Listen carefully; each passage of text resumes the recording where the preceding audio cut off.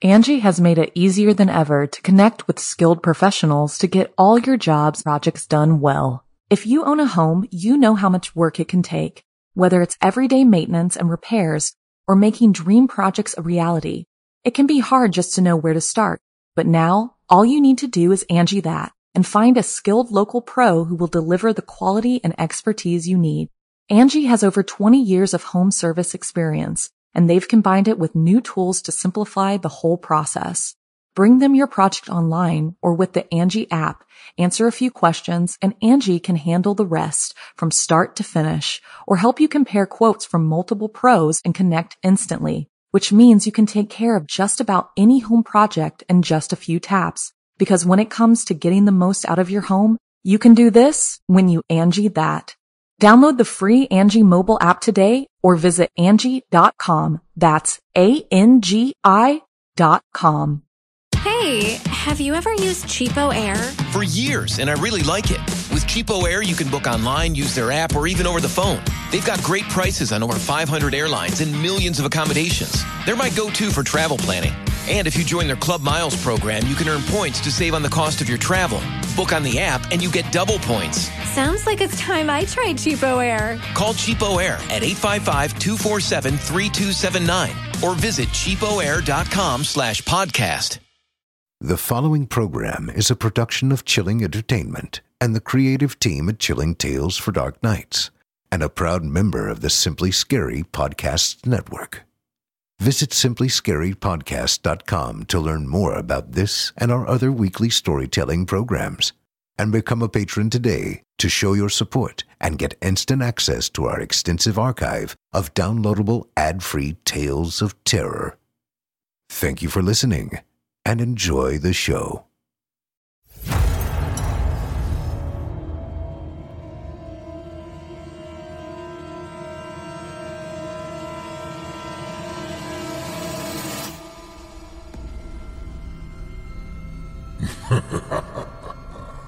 Good evening. I'm storyteller Otis Gyrie, and I ain't your grandfather. From where I'm from, we don't do bedtime stories. And if that's what you were expecting, you're in the wrong place. If it's terrifying tales you're after, well then, I've got just the thing. Get comfortable, settle in, turn off the lights, if you dare.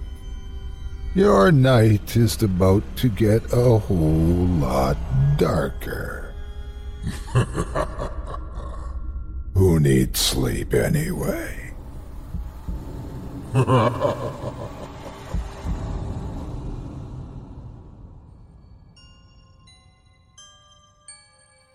Good evening. You're listening to Scary Stories Told in the Dark. Welcome to Season 2, Episode 7. I'm your host, Otis Gyrie. In tonight's episode, I'll be performing 4 stories for you about following phantasms, criminal incompetence, twisted takes on urban legends, and the nightmarish side of nature. You're listening to the standard edition of tonight's program, which includes the first 2 stories. If you'd like to show your support and enjoy an extended version of this and other episodes with twice the terror, visit simplyscarypodcast.com and click Patrons in the upper menu to sign up today. And thank you for your support. It's time to get started, so lock your doors, turn the lights down low, and settle in. The show is about to begin.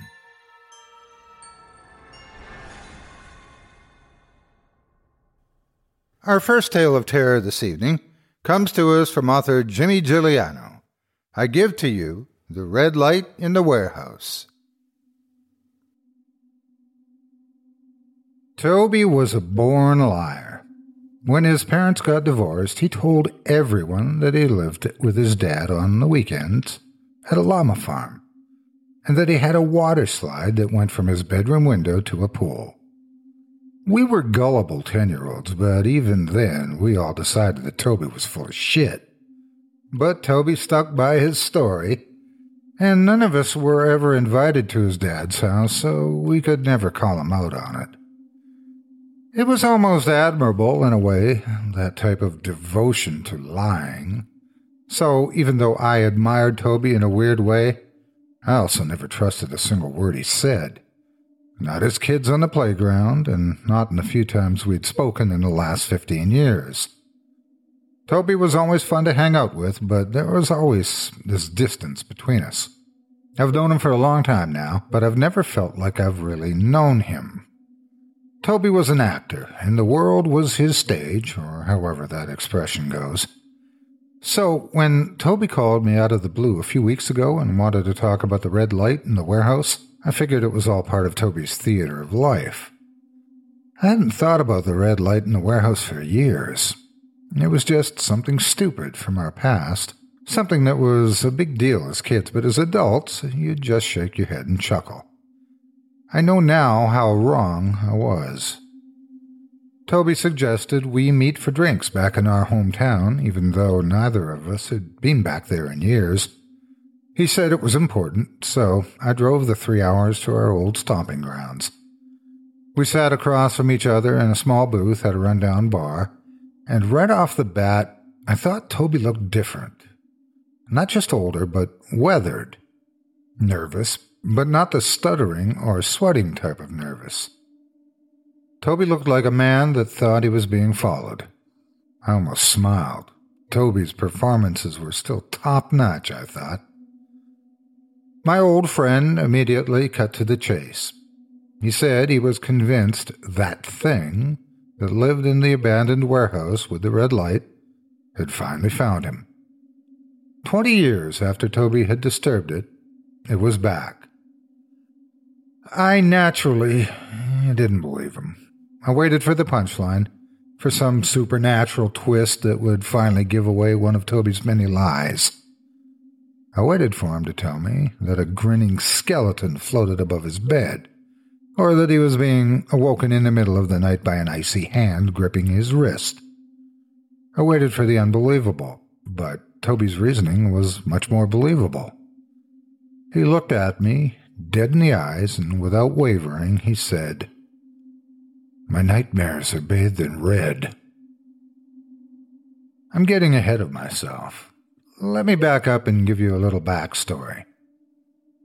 Growing up, Toby and I were fascinated by the abandoned warehouse on Jackson Avenue. The structure was a cutlery factory back in the 1950s, but that had long since closed by the time we were in elementary school. The property hadn't been used in decades, and the old factory was slowly crumbling away. The bricks were decaying, the fire escape ladder iron was rusted brown, and most of the windows were smashed. The old place was guarded by an 8-foot-tall chain-link fence with barbed wire on top, which gave the building a rather forbidden aura.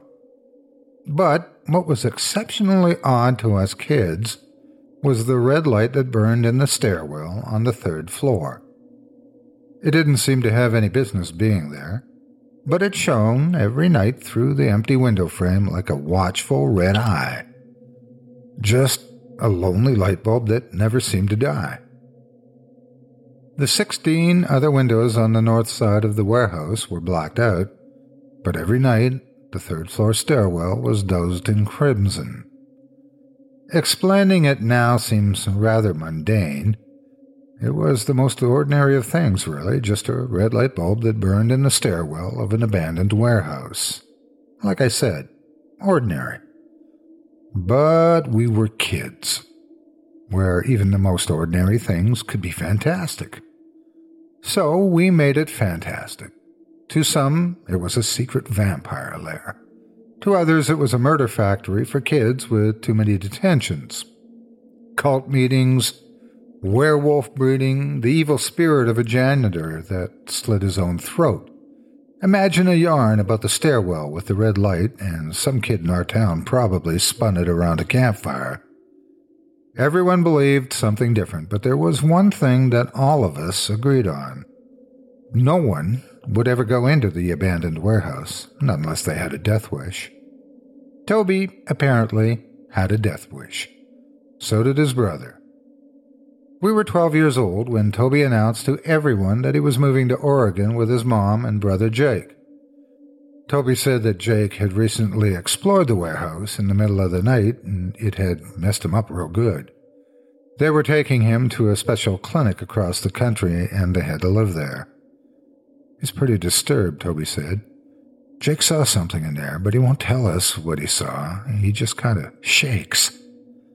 He's always looking around the room like something is following him. As usual, I thought Toby was full of shit. I didn't believe he was leaving for Oregon, and I certainly didn't believe his 8-year-old brother had gone haunted warehouse exploring. But Toby kept on insisting, and none of our friends believed him. Not about Jake, and not about moving. Even the night before Toby claimed he was leaving, I still didn't believe him. "I'll prove it to you," Toby told me. "Meet me outside the warehouse at midnight." So I did. I snuck out through my window and crisscrossed through yards until I arrived at the decrepit warehouse. The red light in the third-floor stairwell glowed menacingly. I waited alone and I studied the cursed building. Something moved 3 windows down from the stairwell, something dark. It barely flickered in my vision, but it was there.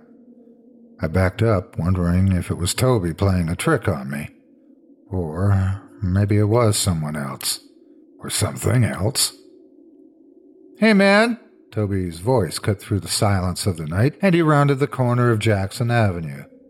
I swallowed hard, and Toby jogged up to me. "This is my last night," Toby said. "This is my last chance to check out the warehouse. Maybe I can figure out why my brother is so messed up."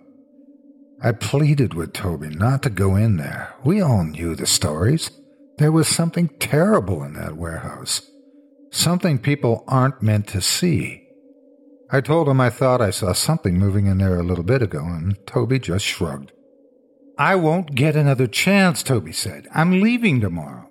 And with that, Toby wiggled underneath a small gap between the chain-link fence and the hard ground, and he slowly crept toward the warehouse. I put both hands on the fence, about to plead with him once again, but no words came out. I actually smirked. This is Toby's grand finale, I remember thinking.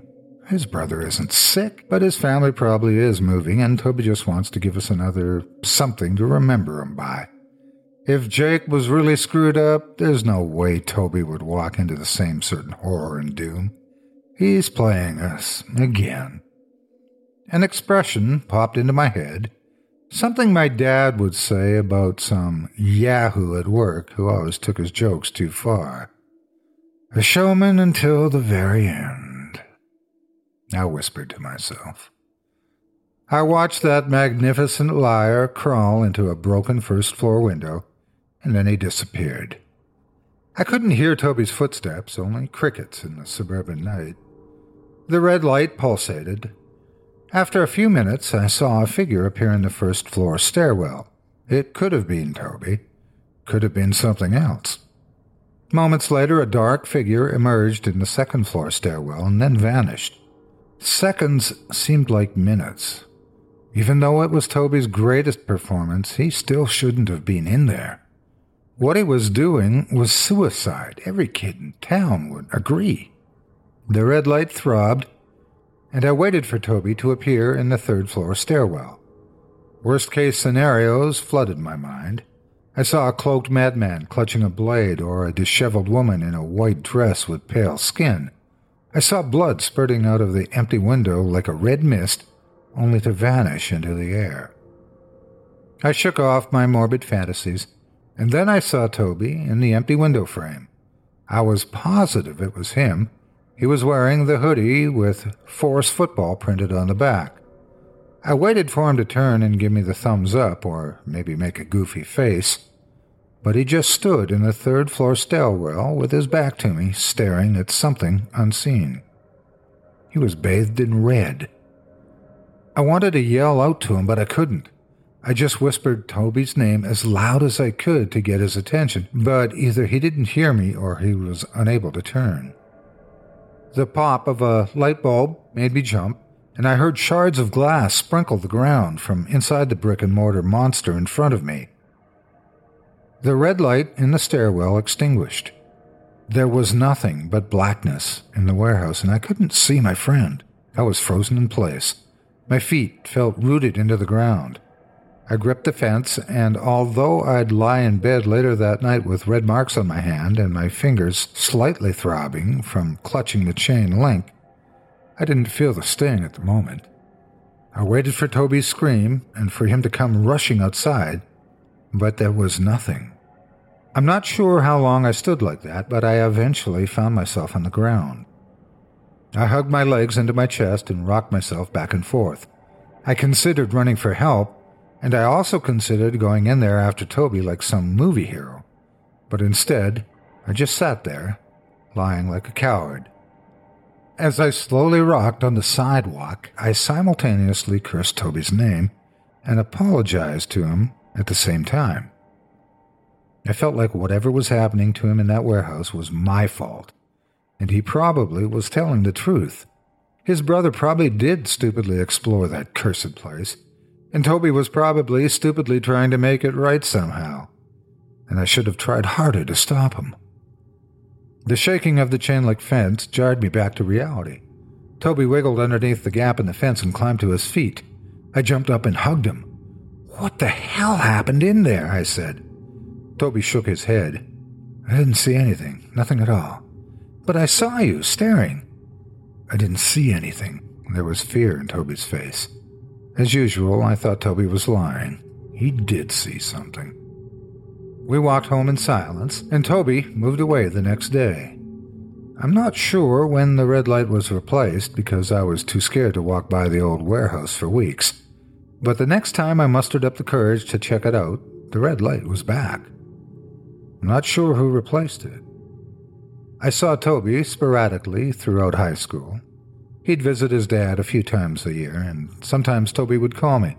Sometimes he wouldn't. But we never talked about the red light in the warehouse. Not once. Toby mainly told lies about his new life, how his mom was dating some movie star, and that he had designed some computer software that he was going to sell for millions of dollars. I always played along. We got older, and Toby and I drifted apart, but the memory of that weird night before Toby moved away was still pretty vivid. But I began to think differently about it. What was once undeniably supernatural and macabre became just the wild imagination of a bunch of kids. I no longer thought that Toby had seen anything in that warehouse. It was just Toby, the fantastic liar. Just another one of Toby's pranks. As an adult, I felt stupid to have ever believed it in the first place. But as I sat across the table from Toby all those years later in our hometown pub, I reconsidered. Toby appeared so genuine, so heartfelt, so broken. I couldn't help but take him seriously.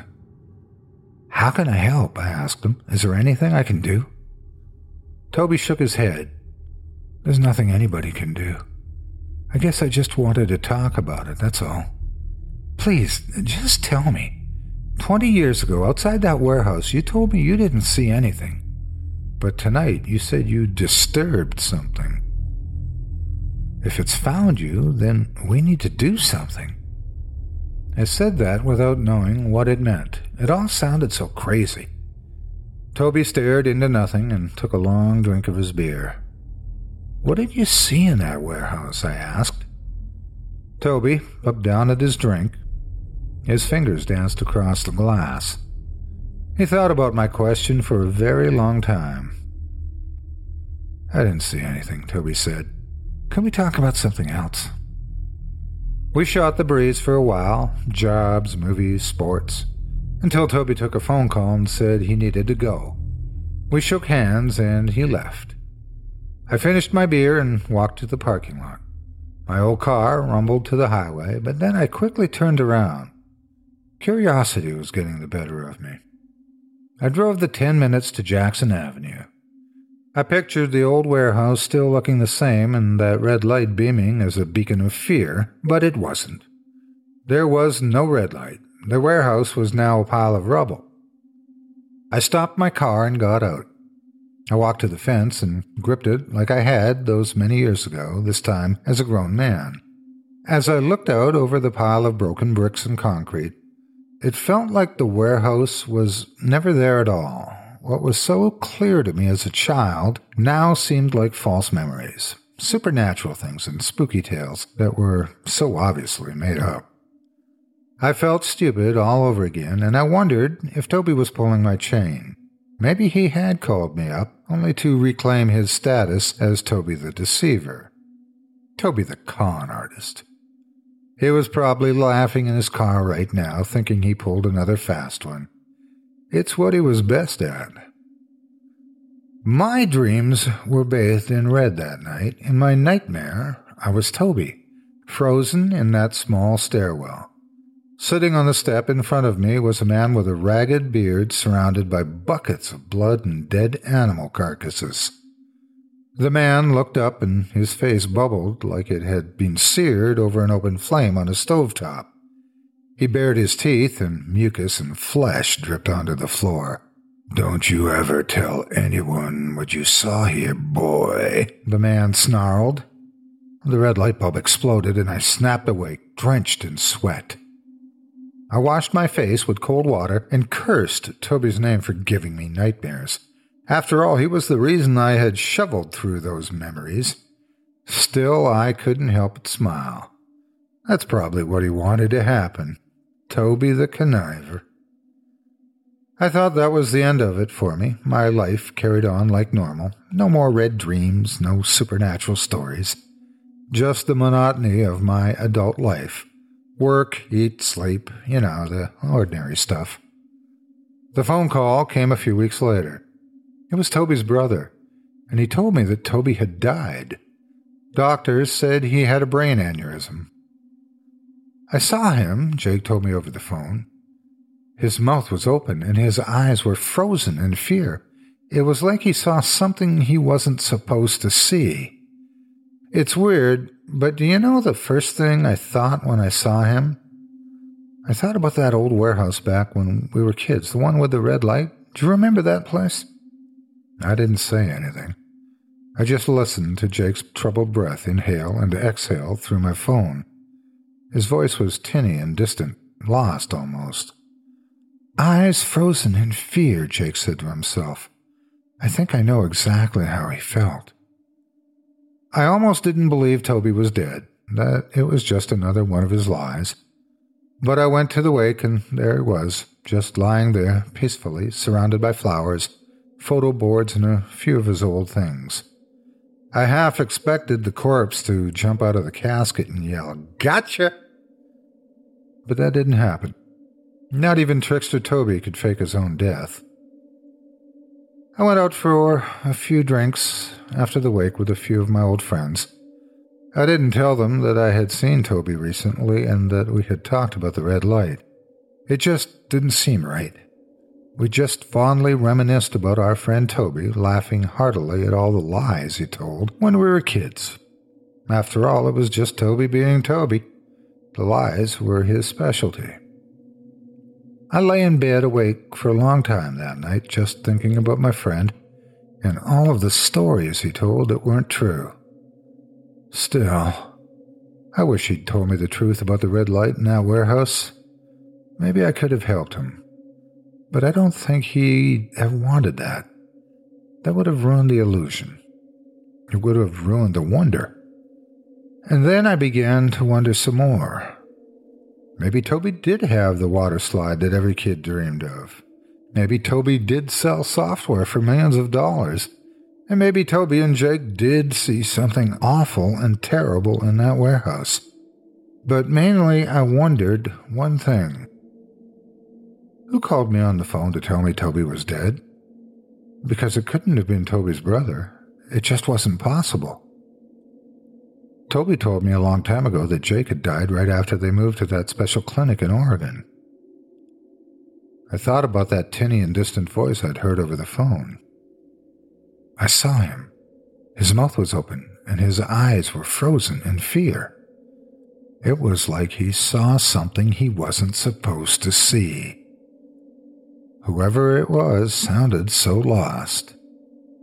I think I know exactly how he felt. It was like he was calling from a different existence. I pulled my covers up to my shoulders and felt a smile form at the corner of my lips. Even though Toby was dead, it was still making me wonder. A showman until the very end.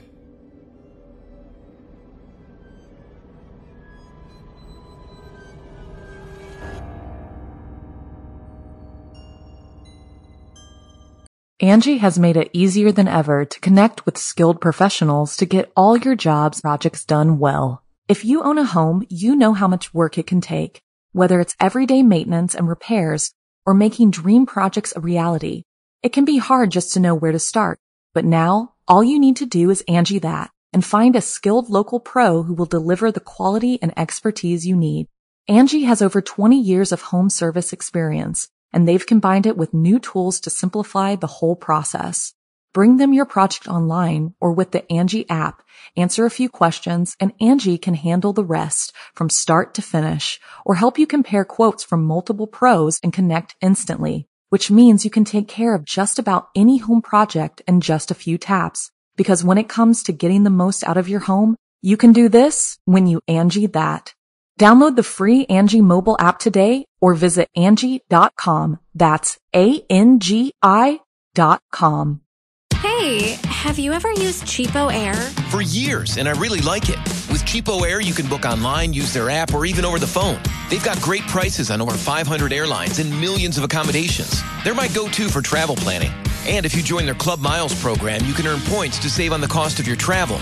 Book on the app and you get double points. Sounds like it's time I tried Cheapo Air. Call Cheapo Air at 855-247-3279 or visit cheapoair.com/podcast. Our second story this evening is by author Moonlit Cove, entitled Carlisle Pond.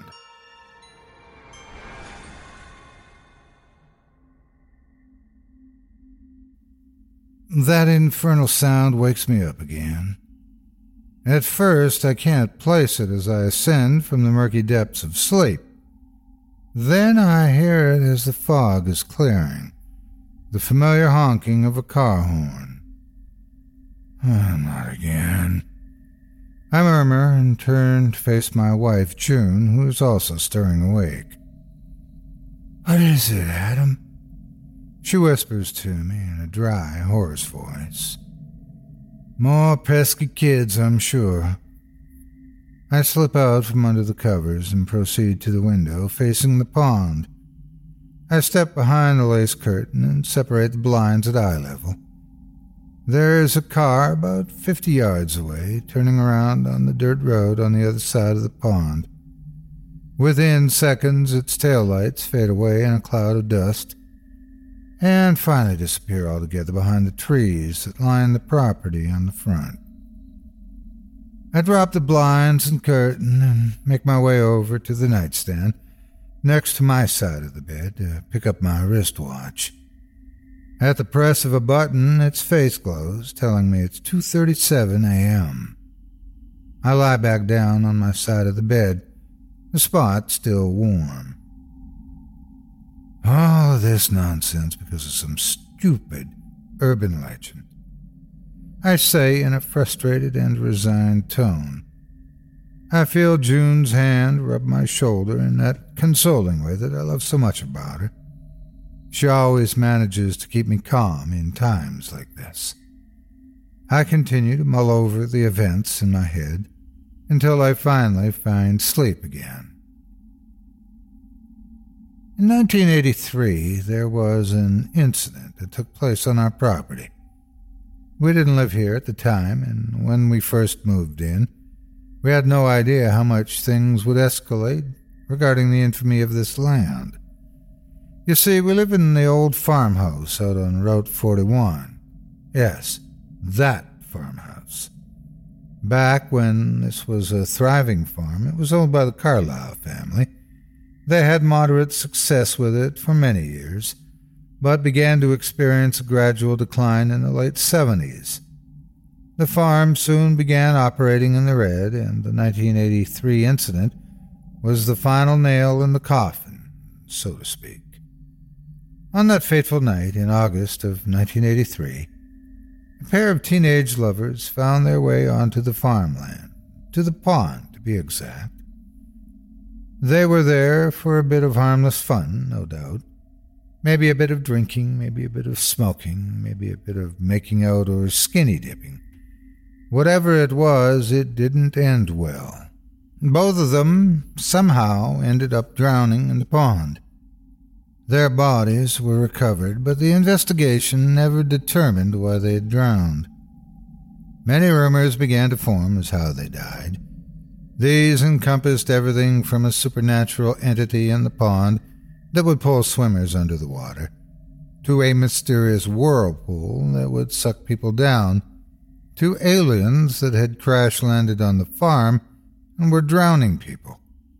If one could dream it up, it became a theory, and the weirder the better. This is where the urban legend comes in.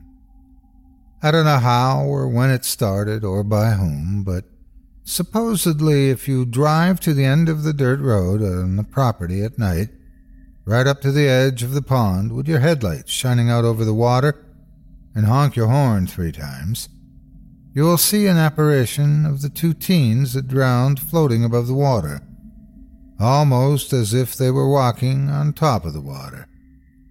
Over the years, it has become a popular activity born out of dares, hazing traditions, and just plain boredom, to attempt this nonsensical ritual in the hopes of catching a glimpse at the dead lovers over the water, much to my and June's dismay.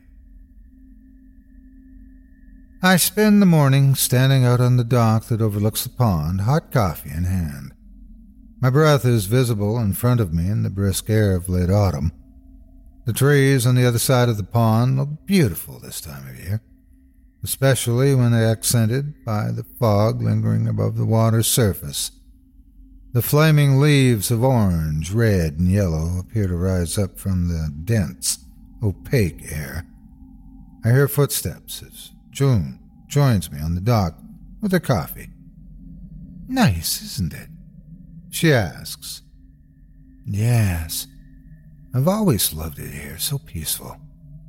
It would be perfect if not for the tourists." I make a quotation mark gesture with my fingers on my free hand when I say that last word. We both sip our coffees. Then I add, "I think I'm going to go ahead with what we talked about, fencing the property and putting up a gate across the drive." "Oh, Adam, we've talked about this before. You know you're not in any kind of shape anymore to be doing that kind of work." "Then I'll pay someone else to do it," I rebut. My reply is sharper than I had intended. After a brief pause, I continue. "I'm sorry, hon, I didn't mean to snap at you. I'm just so tired of all the honking and tired of catching people on our land. It's just a matter of time until either someone gets hurt or someone tries to hurt us." Now, why would they do that? Her tone is as calm as ever. She's my rock. You know how people are. They visit the pond, and when nothing supernatural happens, they may turn their attention toward our house, try to break in or something. June gives me a frowning smirk. "Well, it's not out of the realm of possibility, you know," I counter, especially if they're high. June takes my free arm in hers. "People that really want to get in will still find a way in," she says. "I know, but I think it would cut way down on the number of people that try." "If that's what you want, I'll support you." She kisses me on the cheek and turns to walk back to the house. "Don't stay out too long," she calls back over her shoulder. "It's cold out this morning." I stand there for a few more minutes, soaking in the peace and beauty, and dreading what may come with nightfall. This time, we hear the commotion before we're even in bed for the night. In fact, we're sitting in the rocking chairs on the front porch when we see the headlights approaching on the opposite side of the pond. It's not completely dark yet, but the dusk indigo sky is quickly heading there. Tires make a crunching sound on the gravel and dirt as the car slowly pulls up to the edge of the lake and stops. At the angle our house sits relative to the pond, the car's headlights are not directly on us, and I surmise that the driver cannot see us. We remain still in our chairs and wait. We know what's coming. That one's pretty close to the edge, I say. Before June can answer, the driver sounds the car's horn for the first time. Right on the edge, she confirms when the horn blast ends. A second honk rings out, echoing off the rolling hills of the farmland behind our house. I stand and walk to the edge of the pond. I'm annoyed, and my nerves have had enough of this. I take a few steps down onto the front lawn. Don't do anything stupid, June calls to me. I wave her off and continue walking. The horn sounds a third time. By now I'm walking down the dock directly across from the car. Surely they can see me in the headlight beams. The driver, apparently in a panic, throws the car into reverse and nails the throttle. The rear tires spin, flinking chunks of dirt and gravel forward. I hear the particles clinking as they hit the sides of the car. With the loss of traction, the car begins to slip forward. First, the lower front valance of the body touches the water, then the motionless front tires. In an instant, the headlights are nearly submerged. The driver lets up off the accelerator before sinking any further. The car sits idle for a few seconds. I stand at the edge of the dock and watch, frustrated as ever. The last thing I want is to have to go and rescue some of the punks that have been terrorizing us. Just as I'm putting a plan together in my head for how to go about helping them, the driver seems to have a moment of clarity. The throttle is applied gently, just enough to not break traction. Inch by inch, the car moves backward, and in a miraculous turn of events, manages to work its way out of the impending watery doom. Once free, the driver executes a hasty turnaround and blasts down the path away from our property, fishtailing the entire way. Only a dust cloud remains on that side of the pond. That was a close one, June says excitedly. She's standing at the edge of the porch. I walk back toward her. I'm telling you, June, I've had it. I just want some peace and quiet back here. Is that too much to ask? Well, we can always move, she offers, but we shouldn't have to. I like it here, minus the legend. I point a thumb over my shoulder toward the pond. She sighs and takes my hand when I reach the porch.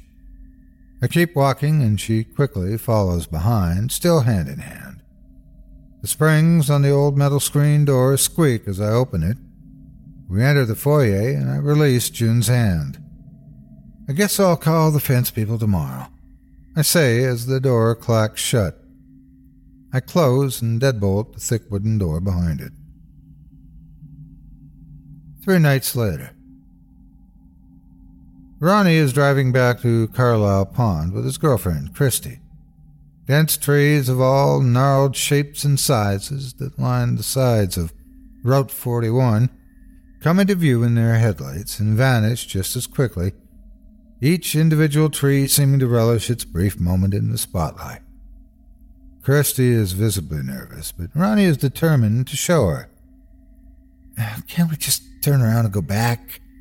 Christy pleads. We're almost to the turnoff. It's somewhere up here on the left, just past a huge rock, Ronnie says, ignoring her request. Christy sees the rock come into view and feels a tinge of dread rush through her abdomen. There is all manner of graffiti painted on the rock, no doubt a marker to alert curious seekers to the exact location. Ronnie slows the car and turns onto the dirt and gravel road.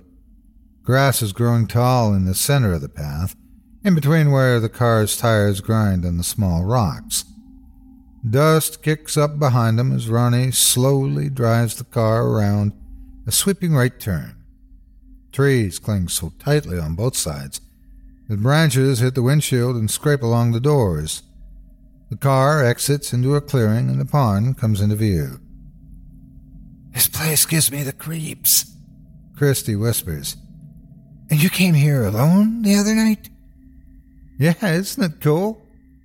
Ronnie stops the car several feet shy of the pond's edge, his headlights revealing the escape ruts he left last time. He points into the distance out the left side of the windshield. "Look at that old house." "Gross. It looks all run down, like nobody's lived there in decades," she responds. "But I swear I saw someone the other night. After I honked 3 times, he appeared. Just like the legend. That's what I've been trying to tell you." Christy is glad it's dark in the car so that Ronnie cannot see her rolling her eyes. It seems that this is all he can talk about lately. He spent nearly all of his free time recently on the internet researching the history behind the urban myth. The product of his effort is now stashed in the form of printouts all over the car, a news article in the glove box, a first-hand exploration account from a message board in the console, and Christy believes she may be sitting on a Google Maps screenshot with a red circle drawn around the Route 41 turnoff. "Are you ready?" Ronnie asks. Christy sighs in frustration and says, "Just get it over with so we can go." Ronnie sounds a horn the first time. Inside the house, I look away from the book I'm reading when I hear the horn blast. June folds down the corner of her newspaper and glances at me from across the room. We share a look that says, "Here we go again." I get up from my comfy armchair and head to the foyer. I unbolt the locks and open the heavy wooden door. Through the screen of the metal door, I see headlights across the pond. I open the door and storm out onto the porch as June chases after me. A second horn blast rings out. "Did you see that?" Ronnie asks excitedly. "I see movement over there." He points between the house and dock. Christy gasps. "Is somebody really living here?" She wonders. But the article said no one's lived here since the Carlisle farm shut down. Ronnie sounds the horn a third time. "I'm telling you, Christy, no one does live here. I mean, look at the condition of the house." The movement in the shadows increases, and soon, fully illuminated in the car headlights, are 2 figures, a male and a female. "It's them. It's Adam and June," Ronnie cries out. Christy recalls the names from the article about the young drowned couple. The figures approach the end of the dock and, in a move that defies all physics, continue their sprint across the top of the water. Christy screams. Ronnie drops the gear selector into reverse and mashes the pedal.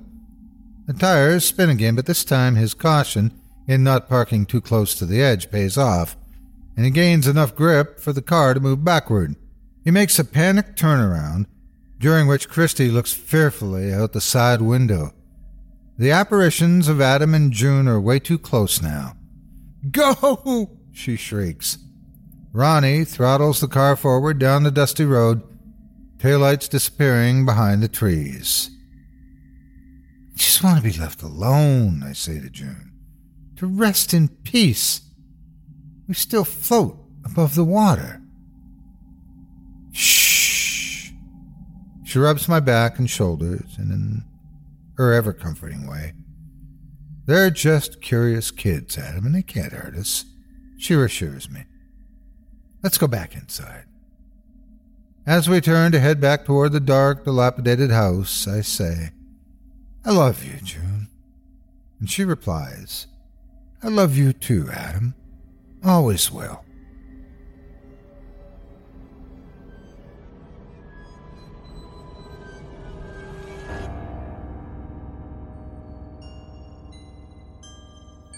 Thanks for joining me tonight for Scary Stories Told in the Dark.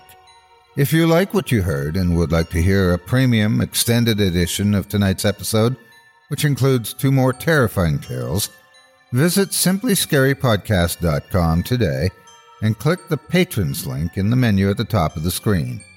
You'll find yourself on Chilling Tales for Dark Nights, where you can sign up for a season pass and get access to all 24 ad-free extended episodes from this season, or sign up as a patron for just $5 per month and get access to not just my show, but our network's audio archive of hundreds of previous releases, including premium versions of our other shows, such as the Simply Scary Podcast and Horror Hill.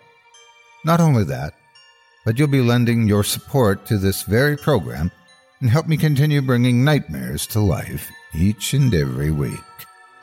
Thank you very much for your support.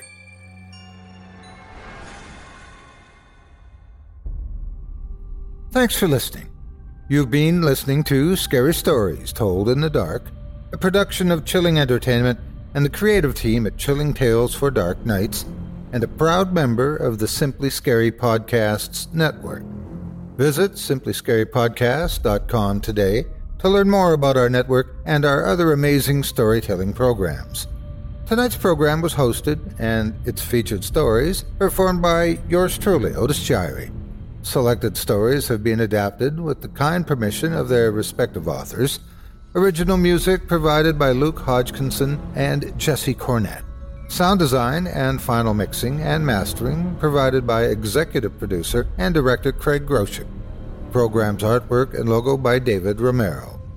If you're looking for some fresh tales on a daily basis while waiting for the next podcast, check out my YouTube channel, the Otis Gyrie channel, and my extensive collection of narrated tales there. Simply search on YouTube by my name, and you'll find me. And don't forget to subscribe and press the bell notification icon to get my latest releases. Got a scary tale of your own that you'd like performed? I take submissions. Email it to me today at otis@simplyscarypodcast.com to have your terrifying tome considered for production in a future episode of this show. That's otis@simplyscarypodcast.com. If you've enjoyed what you heard on tonight's program and are joining us on your favorite podcast app, subscribe to us to be sure you never miss an episode, and leave a 5-star review and a comment. Your feedback means a lot to me. You can also follow Chilling Tales for Dark Nights and yours truly on Facebook to connect anytime and get the latest updates on this and other programs and my channel. If you're listening on the Chilling Tales for Dark Nights YouTube channel, do us a favor and hit the subscribe button and the bell notification icon for CTFDN as well to get more spooky tales from me and the crew and another episode of this program each and every Wednesday. And don't forget to hit that thumbs up button to tell us how we're doing and leave a kind word or a request. And don't forget to visit us at chillingtalesfordarknights.com and consider supporting the team by becoming a patron. In addition to helping us out, you'll get exclusive access to our audio archive and ad-free downloads of all your favorite stories, including those you've heard on this program. As for me, I'll be back next Wednesday with more terrifying tales to keep you up all night. But that's all right. Who needs sleep anyway?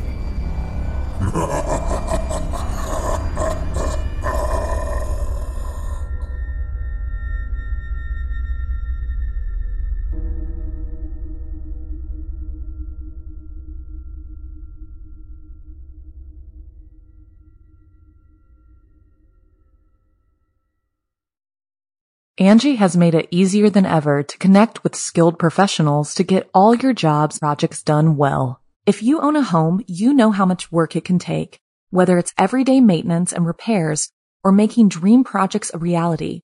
It can be hard just to know where to start, but now all you need to do is Angie that and find a skilled local pro who will deliver the quality and expertise you need. Angie has over 20 years of home service experience, and they've combined it with new tools to simplify the whole process. Bring them your project online or with the Angie app, answer a few questions, and Angie can handle the rest from start to finish or help you compare quotes from multiple pros and connect instantly, which means you can take care of just about any home project in just a few taps. Because when it comes to getting the most out of your home, you can do this when you Angie that. Download the free Angie mobile app today or visit Angie.com. That's ANGI.com. Hey, have you ever used Cheapo Air? For years, and I really like it. With Cheapo Air, you can book online, use their app, or even over the phone. They've got great prices on over 500 airlines and millions of accommodations. They're my go-to for travel planning. And if you join their Club Miles program, you can earn points to save on the cost of your travel.